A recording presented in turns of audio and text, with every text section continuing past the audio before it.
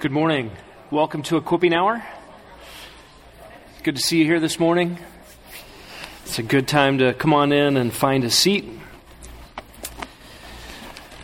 Let me pray for us as we begin. Heavenly Father, you are so good. You are always good. You always do good. And you would be good all in yourself if you never were to dispense mercy to sinners. And yet we see your goodness combined with love in your forgiveness of our sins. And at infinite cost by the death of your Son at the cross. And so the word grace for us becomes a lifeline. Your grace, your unmerited favor, your willingness to declare a righteous status and to transform our lives is undeserved. It is the ground of our boasting. It is our song. It is indeed infinitely and eternally precious to us. We pray this morning as we think about your grace that we would revel in it, that we would be brought low all over again, the way immense gifts humble. And we pray to always give you glory for what you have done on our behalf. And we pray it in Jesus' name. Amen. I love October. October marks a change of seasons. I like the change. I like the change in the weather. Every place I've lived, October was my favorite month. And I love what happens in October. I don't know what you think of. Maybe you start singing Christmas songs in October. That's not my favorite. Maybe you put ghouls and goblins and skeletons in your front yard. Our world does various things with October. I start singing Luther's song. When I think of October, I think of the Reformation. I think of 95 Theses nailed to the castle church door in Wittenberg. I think about the spark of the gospel recovered and the scriptures unburied, where they had been under the rubble of 1,000 years of medieval compromise and bad theology. I think about those who suffered under the church for proclaiming the sufficiency of God's word, or a pure gospel. I love the Reformation period. In fact, for me, October 31st is Reformation Day. It's celebrated in various forms and fashions, but I can't help think of Luther. And I love the words to the song, though his craft and power are great, speaking of Satan, and armed with cruel hate, one little word will fell him. What is that word? Above all earthly powers. And we see the Word of God, what Scott Demarest brought to us last week in Sola Scriptura, as that which clarifies our means of salvation. The only way to God, brought about by God's Word alone. In Equipping Hour in October, this happens to be a 5-Sunday October, which conveniently allows us to herald the 5 slogans of the Reformation. Sola Scriptura, Sola Gratia, Sola Fide, Solus Christus, Soli Deo Gloria. The Scriptures alone, grace alone, faith alone, in Christ alone, to the glory of God alone. These became almost war cries in a theological sense for the Protestant Reformation. So in a 5-Sunday October, how could we do otherwise than walk through the 5 solas of the Reformation? So that's what this Equipping Hour series is about. This morning, I would put before you Sola Gratia, or grace alone. Grace is our topic, and grace alone specifically is our topic this morning. And you need to know something about the Reformation. The Reformation was a recovery to the original, not a development of something new. When we talk about the Protestant Reformation, we're not talking about the evolutionary development of religious ideas. We're not talking about the Enlightenment bringing in the height of humanism and a bunch of new ideas and innovations. In the Protestant Reformation, we're talking about the rediscovery of what had been lost and buried. but even then, not lost and buried totally. It's not as if no one believed the gospel since the time of the apostles to 1517. No, in fact, there were many who believed the gospel, who knew the gospel, who had been saved by the gospel. There were many who believed in the scriptures alone as authoritative, who believed in grace alone for salvation, through faith alone, in Christ alone, and held to the no boasting clause of the New Testament, glory be to God alone. There were many. They just weren't a part of the official church, east or west. And so they were on the run. They didn't get government subsidies. They were hunted down, many times killed. But they were there. In his helpful book, Long Before Luther, Nathan Busenitz has documented for us a long line of faithful ones who heralded these 5 solas of the Reformation, even using the phrases faith alone, grace alone, Christ alone, and the Scriptures alone, long before Luther nailed 95 Theses to the door. So the Reformation was not something new, particularly, nor had the truths that were rediscovered and highly published during the Reformation, nor were they altogether lost. There were those who were faithful throughout history. In fact, from the time of the apostles through the church fathers to the medieval period, all the way up to the pre-Reformation reformers, the names you might know: Peter Lombard, John Wycliffe, John Huss. Those who predated Luther, who held to these same truths and were martyred for it. Let's ask this morning, why is sola such an important word? Why is sola important? Why should we say the Scriptures alone? Can't we just say Scriptures, Jesus, faith, grace, glory to God? Why the word alone? Why is this so critical? Because Scripture plus destroys the Scriptures.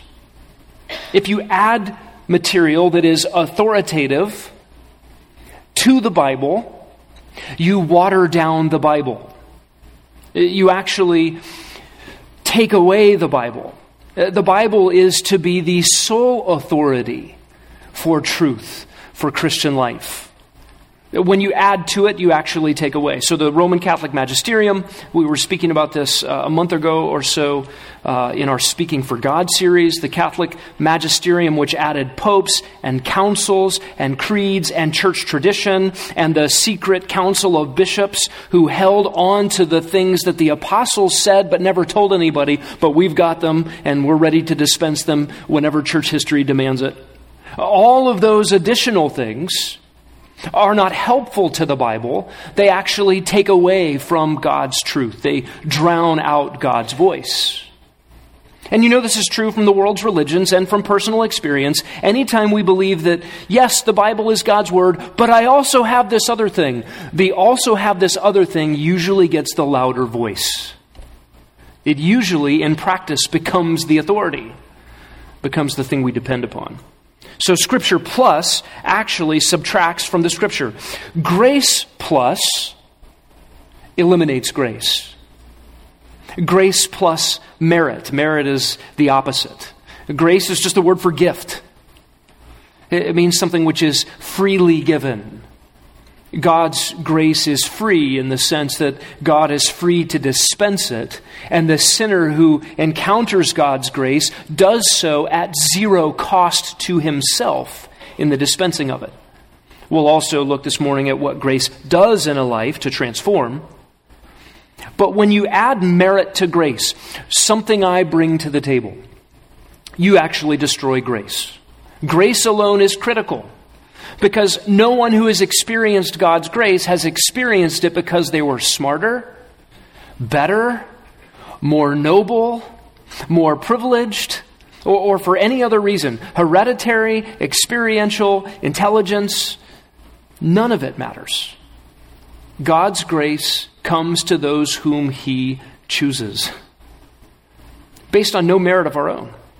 Grace plus merit destroys grace. Christ plus anything destroys Christ. Jesus said, I am the way and the truth and the life, and no one comes to the Father but by me. If you say that and say, oh, eternal life is like a wagon wheel and all spokes lead to the hub, and it doesn't matter which spoke you're on, as long as you're sincere, it all gets us to the same place in the end. Christ is great for you, Buddha is great for me. Actually destroys Christ. And Christ plus any of those other things destroys Christ. Christ lays claim to the soul of man as sole mediator, the one mediator between God and man, the man Christ Jesus, and is jealous for his unique place. He will have no rivals. And he couldn't have any rivals. Who competes with Christ in terms of a Savior? None. At infinite proportions, there is no comparison. Christ plus anyone or anything else destroys Christ. And we'll get into that next week. We'll talk about it, particularly in the medieval period, at the time of the Reformation. For the church, they said, oh yes, Jesus, Jesus, Jesus. And they also said relics and Mary and the Mass and fill in the blank, all kinds of things. When we talk about grace and grace alone, we don't mean grace infused by some mechanical or religious procedure. We don't mean grace dispensed by some priest doing the thing that the priest does. We mean God's grace that comes solely through faith in the finished work of Jesus Christ. Faith plus anything destroys faith. This is the argument from Romans and Ephesians. You can't add works to faith as if faith that pleases God must be supplemented by the things that you do. Ben James will be talking about that one. And then glory to God plus anything. Glory to God plus a little bit of glory for me. Glory to God plus a little bit of honor for the things that I've done. Boasting in Christ and a little bit of self-promotion destroys glory to God.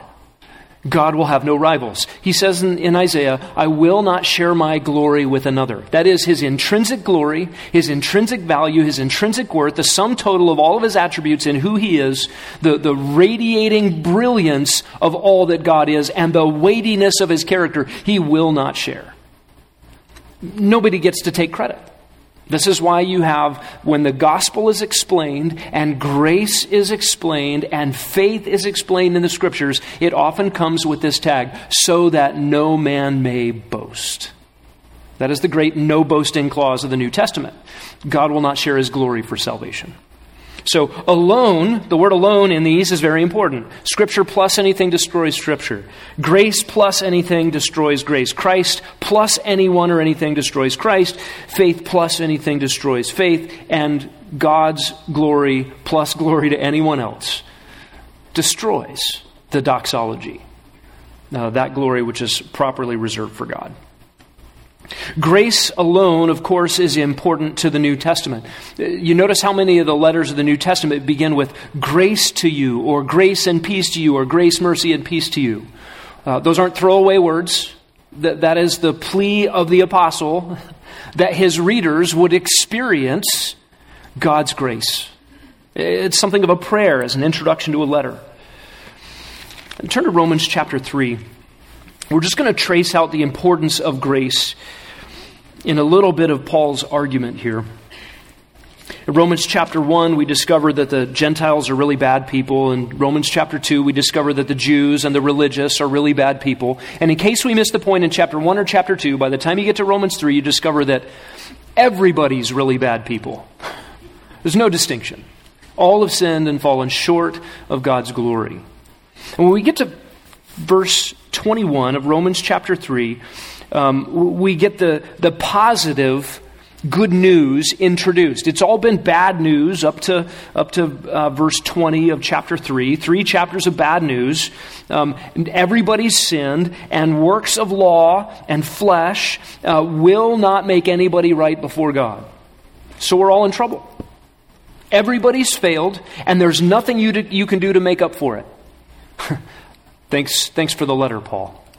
But the story turns at Romans 3:21. But now, apart from law, the righteousness of God has been manifested or made known, being witnessed by the law and the prophets, even that righteousness of God through faith in Jesus Christ for all who believe. For there's no distinction. For all, and I think the all here is the all who believe in verse 22, they all have sinned, they all fall short of God's glory, and are justified, verse 24, as a gift by His grace through the redemption which is in Christ Jesus. And you see the piling up of soteriological vocabulary here. I mean, the words related to salvation. Justified, that is a declaration of righteousness, a forensic declaration, a law courtroom statement from God in heaven to all the universe that a sinner is put forth as just or right in God's accounting. As if that sinner has never done anything wrong, and as if that sinner has always done everything right. That's what justification means. And then gift by His grace, two words saying the same thing, a doubled up pile of undeserved favor. If somebody gives you a gift, it's by definition not earned. And in order to make it clear, Paul says it twice, a gift by His grace. Where does this come? Through the redemption, a purchase out of the slave market of those sinners enslaved to sin. And it only comes in Messiah Jesus. What did God do? Verse 25. He displayed Jesus publicly as a propitiation. Another big word. That is a satisfaction of divine wrath by a substitute. In other words, God is very angry about our sin, all the way back to Romans 1:18. The wrath of God is being revealed against all the godlessness and wickedness of men who suppress the truth and unrighteousness. Religious ones, irreligious ones. Gentiles, Jews. Rank pagans, and the morally upright. All of them, God's angry with. And propitiation means that God's anger goes away. It is satisfied. It is absorbed so that there is none left. And how does that happen? In the blood of Jesus, verse 25. In other words, Jesus' death was not a martyr's death, not a victim's death. It was a substitutionary sacrifice in the place of sinners. It was an exchange. Jesus died the death that we deserved. He paid the debt that we owed. And His blood expunges and absorbs totally God's anger against our crimes. It's remarkable. This is all of God. And this comes to us, verse 25, through faith. In other words, okay, what do I need to do to get that propitiation? What do I need to do to get that redemption? How can I be justified? This is the great question that every human being must answer. How do I, the sinner, stand before a holy God and not be incinerated for my sins? If God is to keep His reputation as holy and good and just and right. I mean, God could be a bad judge and just let bygones be bygones and justice be darned. But God is good, and He's righteous, and He's holy. What hope do I have? This is the great question. This was the great question that fueled the Protestant Reformation. This is the great question, the question of a burdened conscience and awareness of a holy God that drove Martin Luther insane. He kept going to the confessional booth and saying, "I've sinned, Father," and goes through the whole deal. Walks out of the booth and said, "I think I sinned in my confession. I need to go back." And eventually his confessional priest said, "Luther, stop coming in here. I've got other work to do." His was a burdened conscience that no manner of confessions or penances or kissing the steps on his knees in Rome, step by step by step up St. Peter's Basilica, none of those works could satisfy his burdened conscience. In fact, Luther believed the righteousness of God was not good because he was bad. Luther was bad. How could the righteousness of God be good for me? It was an unbridgeable gap. It was an unreachable standard. And we have here in Romans 3 how God does this. He says in verse 25, this propitiation through the blood of Jesus that comes through faith is to demonstrate God's righteousness. Because in His forbearance, He passed over sins previously committed. The demonstration, I say, of His righteousness at the present time so that God would be just and the justifier of those who believe. In other words, God gets to maintain his reputation as just and righteous, not lowering his standard. And he can put forth someone as just who wasn't.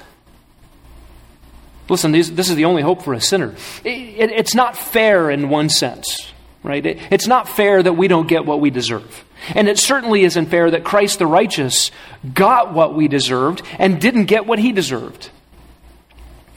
But it is our only hope. And this is the provision God has made, and so we cling to it. This is grace. It leads in verse 27 to that no boasting clause. Where then is boasting? It is excluded. Why? Because you didn't work for it. You simply believed. Verse 28. So this is obviously critical. Look down at chapter 4, verse 5. 4:4. To the one who works, his wage is not credited as favor, but as what is due. Favor there is karen or charis. It's the word for gift. It's the word for grace. You can write grace right in there in that word favor in verse 4. To the one who works, his wage is not credited as grace, but what is due. Do you understand the dilemma? Grace and merit are mutually exclusive. You can't say, I got to heaven by what I did. God looked at me, said, yep, nice try, good job, close enough. Because what happens when you get to heaven if salvation is based on merit? You punched in your time clock, your time card. I don't know if anybody uses time clocks anymore. I used to have a job where I had a time card with my name on it. I put it in the clock, punch, and it would stamp the time I started work, and then I did it again at lunch, and then after lunch, and then at the end of the day, ka-chunk, ka-chunk, ka-chunk, and it told my employer exactly how many minutes I was clocked in. Didn't tell him how many minutes I worked, but it told him how many minutes I had clocked in. And then what was given to me at the end of 2 weeks? Grace. Here's $58 for working at Michael's in the frame shop. It wasn't grace. It's what was owed me. It's what was due. It was what was agreed upon. And what's on your time card for your life under the sun? Merit, righteousness, good intentions, good doing. Not before God. Your time card is full of liabilities, deficiencies, and crimes. Listen, sometimes your best is just not good enough. Our best efforts are a liability before God. What fills the time card? Sin and more sin and more sin. And on top of all of that sin, the rejection of grace if you're leaning on merit. This is the great tragedy of human religion, of merit as opposed to grace, or grace plus merit. Any sort of way that humans like to smuggle in their own doings into justification. It is a statement to God who has provided His Son as our substitute to finish the work of redemption and propitiation and salvation. And we say, that's all right, God, I got this. Hey, look what I've done. See my time card? Do you remember what Paul says about his time card in Philippians 3? And he gave the whole list. I mean, he read off his time card. A Pharisee of Pharisees, a Hebrew of Hebrews, a tribe of Benjamin. I mean, all the pedigree, the lineage in terms of the works of the law, blameless before men. I mean, he had lived it out as well as anyone could. And he called it a stinking pile of refuse. And that's what our good works are. They stink to high heaven, the best of them. And so in addition to a time card full of sin, the one who trusts his own merit holds up to God that time card full of sin, plus all of his so-called merit, which is more sin. At the same time, he's rejecting God's gracious provision of a substitute that actually paid for sin. It is a double rejection. It's a rejection of God's indictment of human depravity, and it's a rejection of God's solution. God will not accept such things. But to the one, Romans 4:5, who does not work, but believes in him who justifies the ungodly, his faith is credited as righteousness. What a remarkable statement. God justifies the ungodly. And Ben James in a couple weeks is going to talk about the relationship of faith to that exchange. But this is all of grace. It's opposed fundamentally to merit, to earning. Turn to Romans 11, verse 6. Speaking of the remnant of Jews who were saved in his time, Paul says, if their salvation is by grace, it is no longer on the basis of works. Otherwise, grace is no longer grace. Do you understand? These are mutually exclusive. You can't have a little bit of grace and a little bit of works mixed in together on your time card.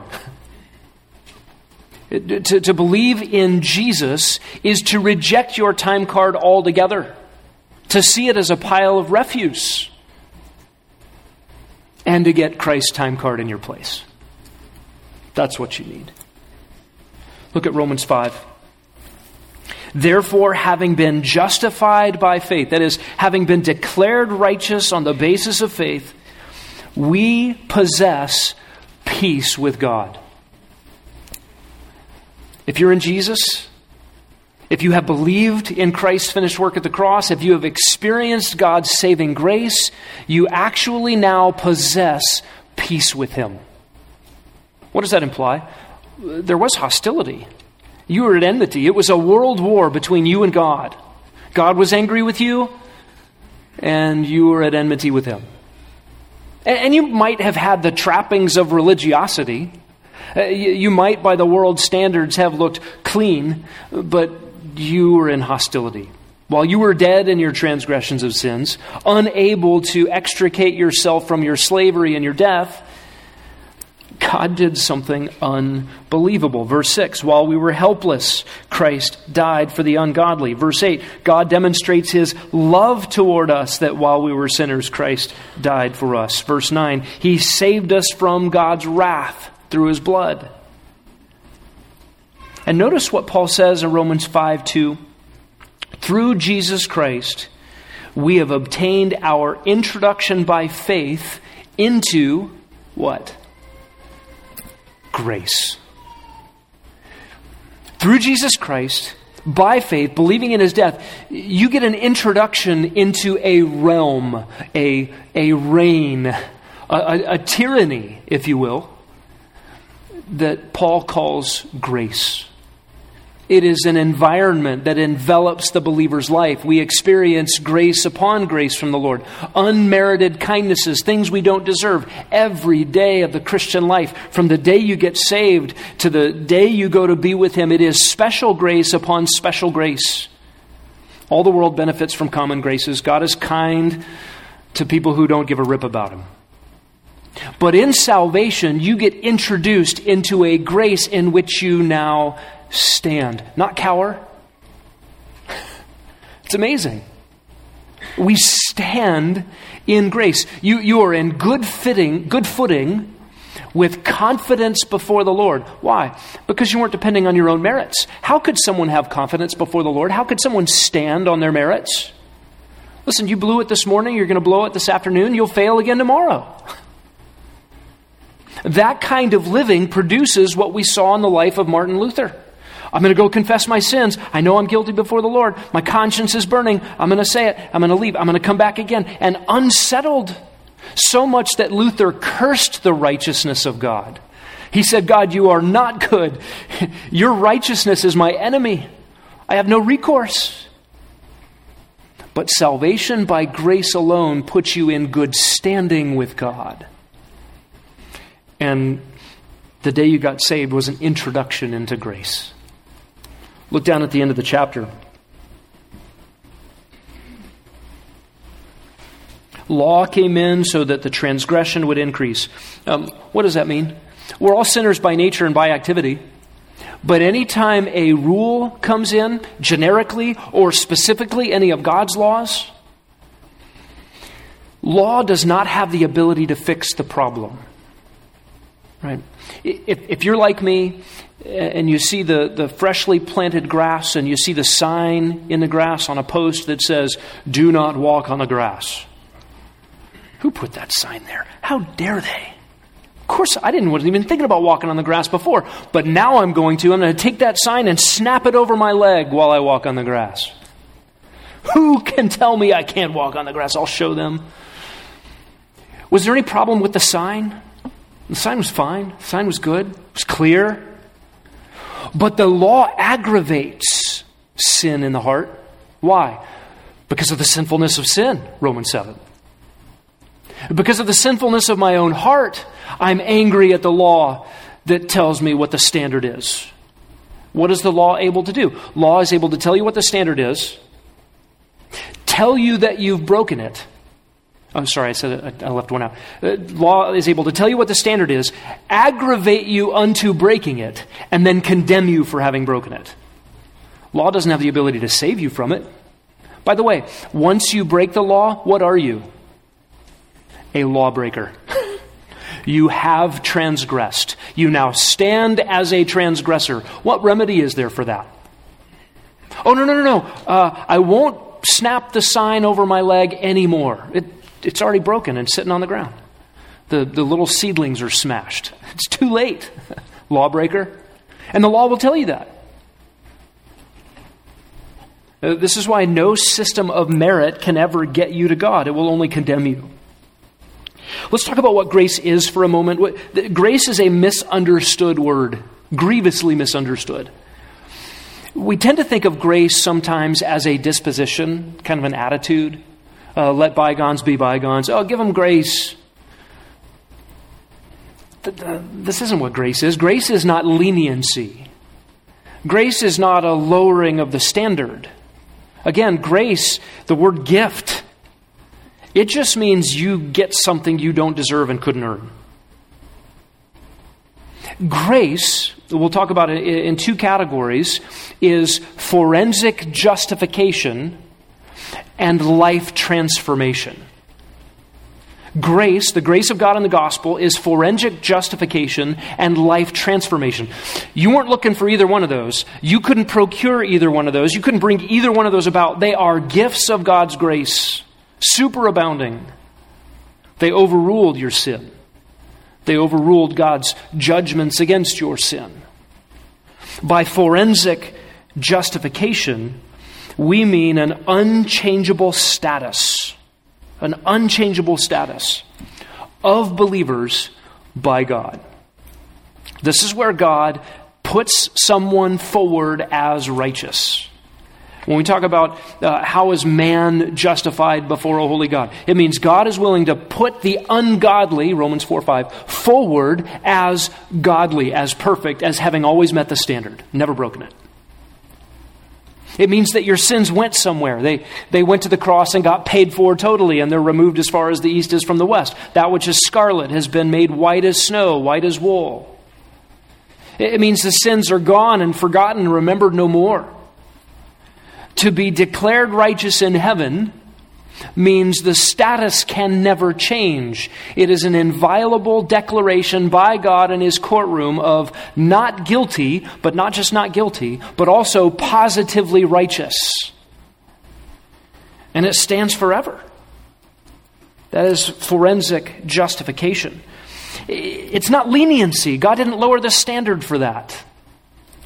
God didn't make salvation something that you could attain by your own efforts. Let me just put it down there, the cookies on the bottom shelf for those poor rugrats.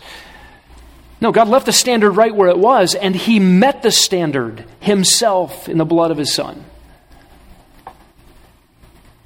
And grace, this reign in which we now stand, is not just forensic justification, it is also life transformation.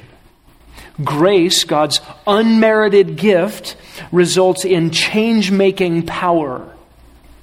change-making power, the change-making power of God in believers. Justification is the unchangeable status of believers before God, but life transformation is the change-making power of God in believers. Look down at the end of Romans 5. Just as sin reigned in death. Now, the word reign there is just a verb form of the word king. Sin dominated or kinged in the realm of death. And just as sin's tyranny was awful and total and universal and inescapable, even so, grace reigns or kings or dominates through righteousness to eternal life through Jesus Christ our Lord. When we talk about grace being alone, it's important to recognize that grace is not alone, in the sense of the only thing that happens to you in salvation is that you get forgiven. Well, that's not the only thing grace does. Grace also transforms. Titus tells us that grace teaches us to deny ungodliness. The reign of grace in Romans 5 means a new tyranny, and that's a good tyranny. A new slavery, if you will. It's contrasted with the slavery to sin in Romans 6. We've been set free. Listen, when you were free from the reign of grace, you were a slave of sin. Now you've been set free from sin, and you're a slave of righteousness. What does that? Grace does that.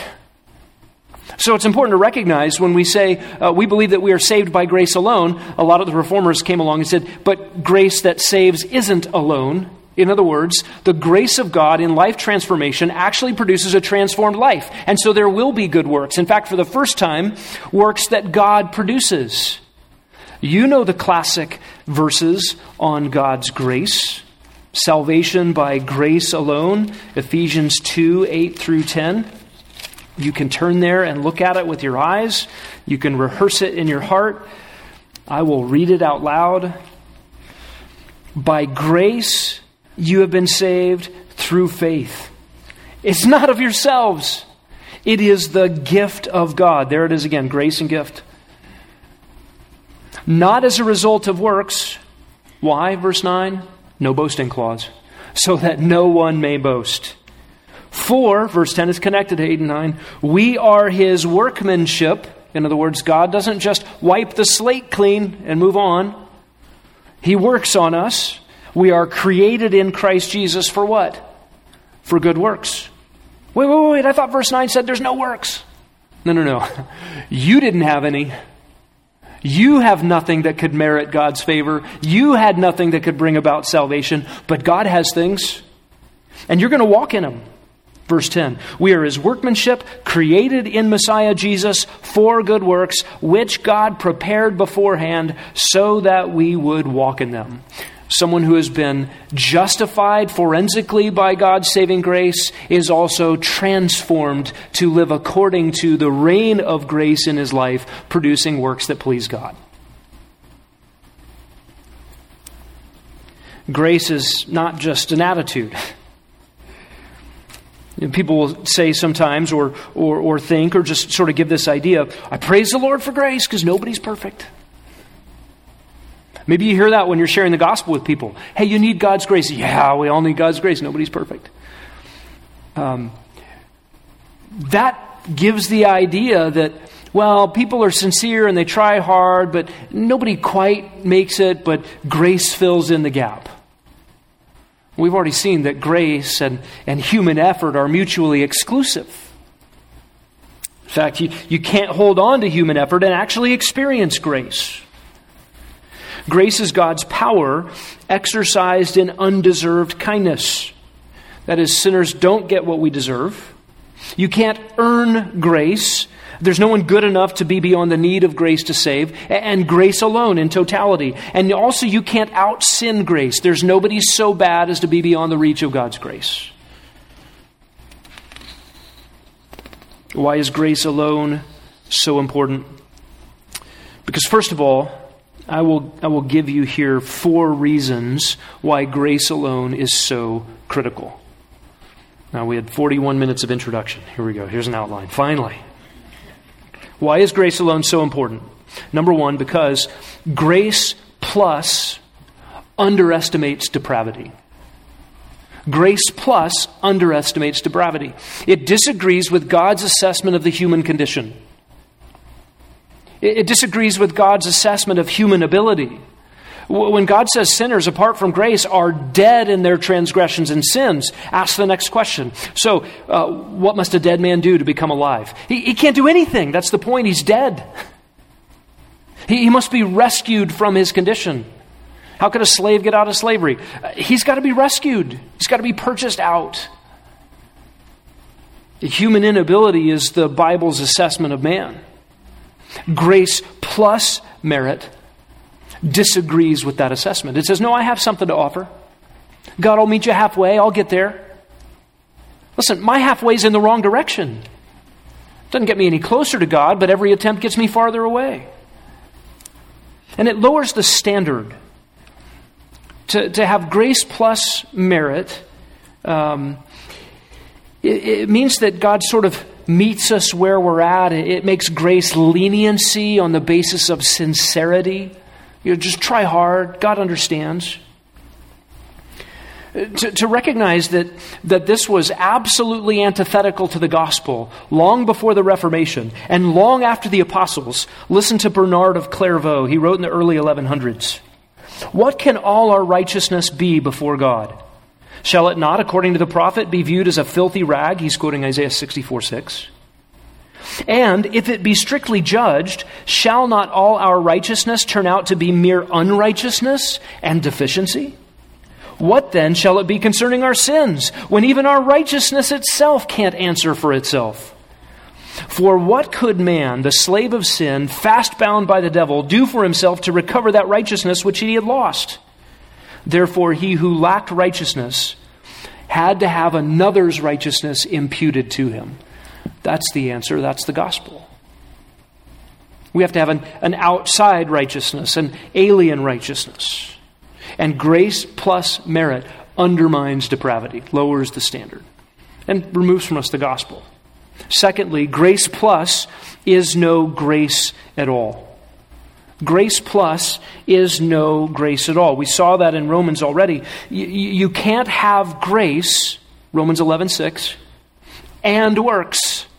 Because if there's works involved, grace is no longer grace. It's a gift or it's not. If it's owed you, it's a wage and it is earned. And what have we earned? Only judgment. Grace alone is so important, thirdly, because grace plus cannot provide salvation. Look at Romans 4:16. Grace plus cannot provide salvation. Paul writes, "For this reason it is by faith, in order that it may be accordance with grace." So there's a relationship between faith alone and grace alone. So that, notice this, that the promise will be guaranteed. Listen, you cannot have the promise of salvation guaranteed if it is not grace alone. Again, if it's dependent on your merit, who could guarantee that but you? That you would keep the standard today and tomorrow and the next day perfectly forever and ever. You're the only one who could make that promise, and you can't keep it. But God can keep His promise to actually save those who believe only if it is all of grace. Grace alone secures salvation, guarantees salvation. Grace plus cannot do that.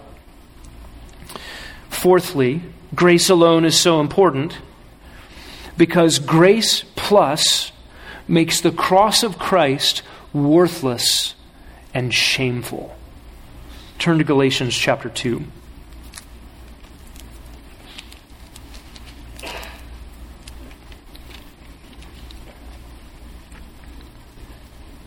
Look down at verse 21.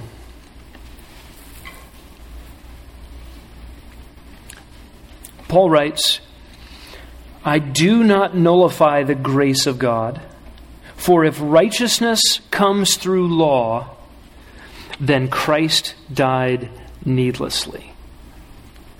Okay, there's a little bit of a logical argument, a syllogism here. Christ died needlessly. I think about the end of the Civil War.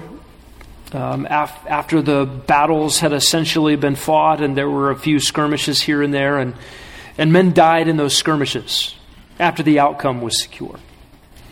I think about the last few kamikaze pilots that flew for Japan. They had a one-way trip with an airplane full of bombs and enough gas only to get to a target. It was a suicide mission. And after the outcome of the war was settled, they still got in their planes in worship of the emperor for the glory of the Japanese empire that was now in total defeat, and crashed themselves into sea and land. What a waste. Can you think of anything more tragic than a death in vain?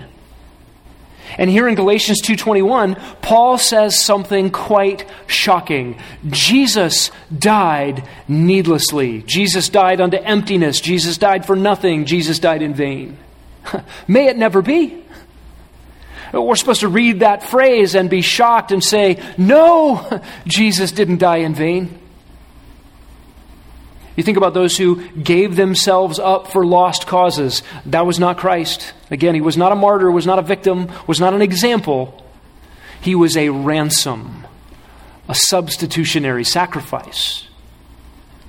He got what he came for. He did not die in vain. So let's work the logical argument backwards. Christ Jesus did not die needlessly. Therefore, righteousness does not come through law. Do you understand it?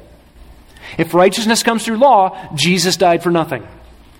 Jesus did not die for nothing. Therefore, righteousness does not come through law. And therefore, we don't nullify grace. Okay? If Jesus died for nothing, righteousness comes from law, then there is no grace. Grace goes away. Again, grace and merit are mutually exclusive. You either earn your way to salvation or God does it. John MacArthur famously said there are only two religions in the world: the religion of human achievement or divine accomplishment. Those don't go together. You can't mix them. And Galatians 2:21 says this in a shocking way. If you smuggle in merit, you nullify grace, and you say Jesus died for nothing. Jesus didn't die for nothing. God demands perfection, and we can only have it through Jesus. This verse tells us, first of all, to remember the standard that God requires. What is God's standard? Righteousness. You see it right there in the middle of the verse. He demands absolute perfection. He demands from those who would stand in His glorious and righteous presence that they had always done everything right and never done anything wrong.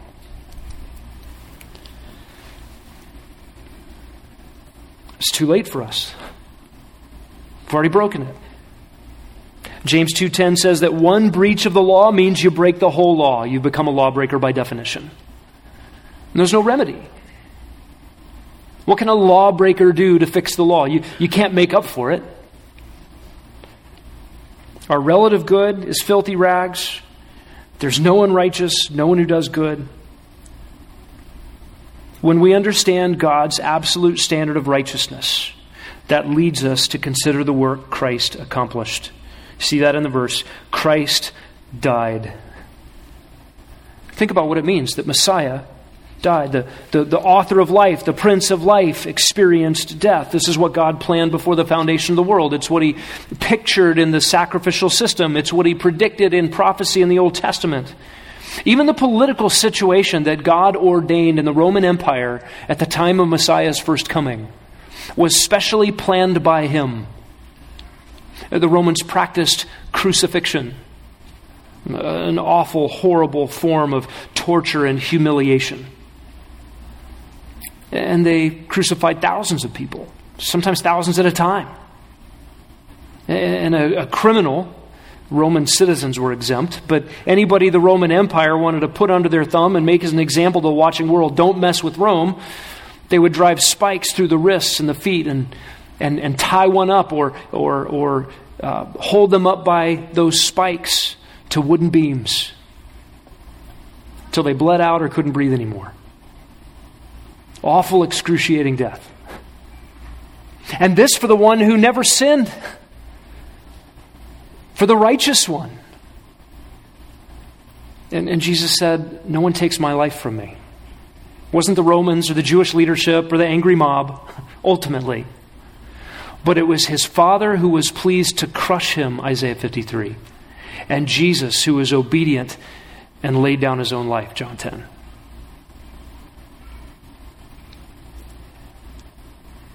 I did it for nothing. I got this, God. Look at all the stuff I've done. Look at the good works I've accomplished. I'm not as bad as the next guy. Think of all the things I haven't done.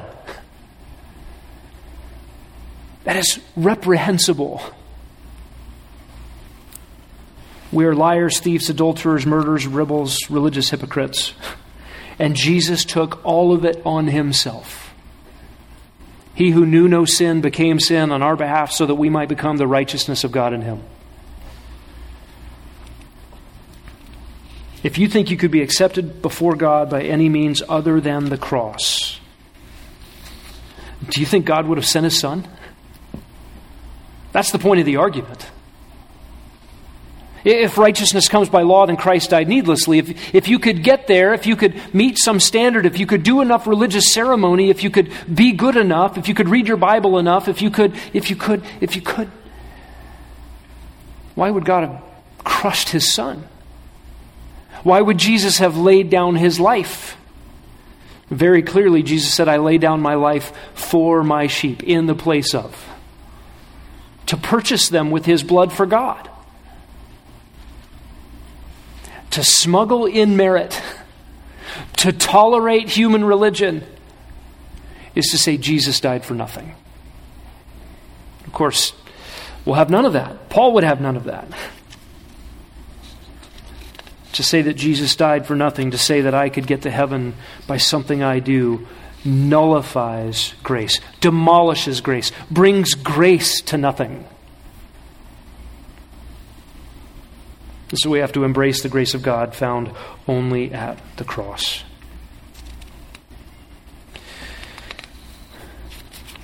The grace that justifies us brings us into a realm of grace. Just to go back to Romans 5 and think about this precious phrase. Having been justified with God by faith, we have peace with him, and we have our introduction into the grace in which we now stand. This same grace will not let you go because it is the power of God. It's not leniency. It's not just an attitude. It's not just a wink at bygones being bygones. This is the actual power of God and love of God and free gift of God to forgive and to transform and to sustain and to keep so that you will stand blameless before him with great joy, Jude 24 and 25. It never ends for those who are in Christ. Grace alone. Let's pray. Heavenly Father, we are grateful to you for your grace. We thank you. We worship you. We love you. Our gratitude is weak. Our faith is feeble. Our worship is lame in comparison to what you deserve for all of your love. You initiated. You sought us out when we were running from you. You brought us to yourself in your kindness. You forgave our sins. You have been transforming our lives. And you secure us forever. How could we do anything except just live lives of gratitude and worship to you? Help us to live in a way that pleases you under this reign of your grace. We ask it in Jesus' name.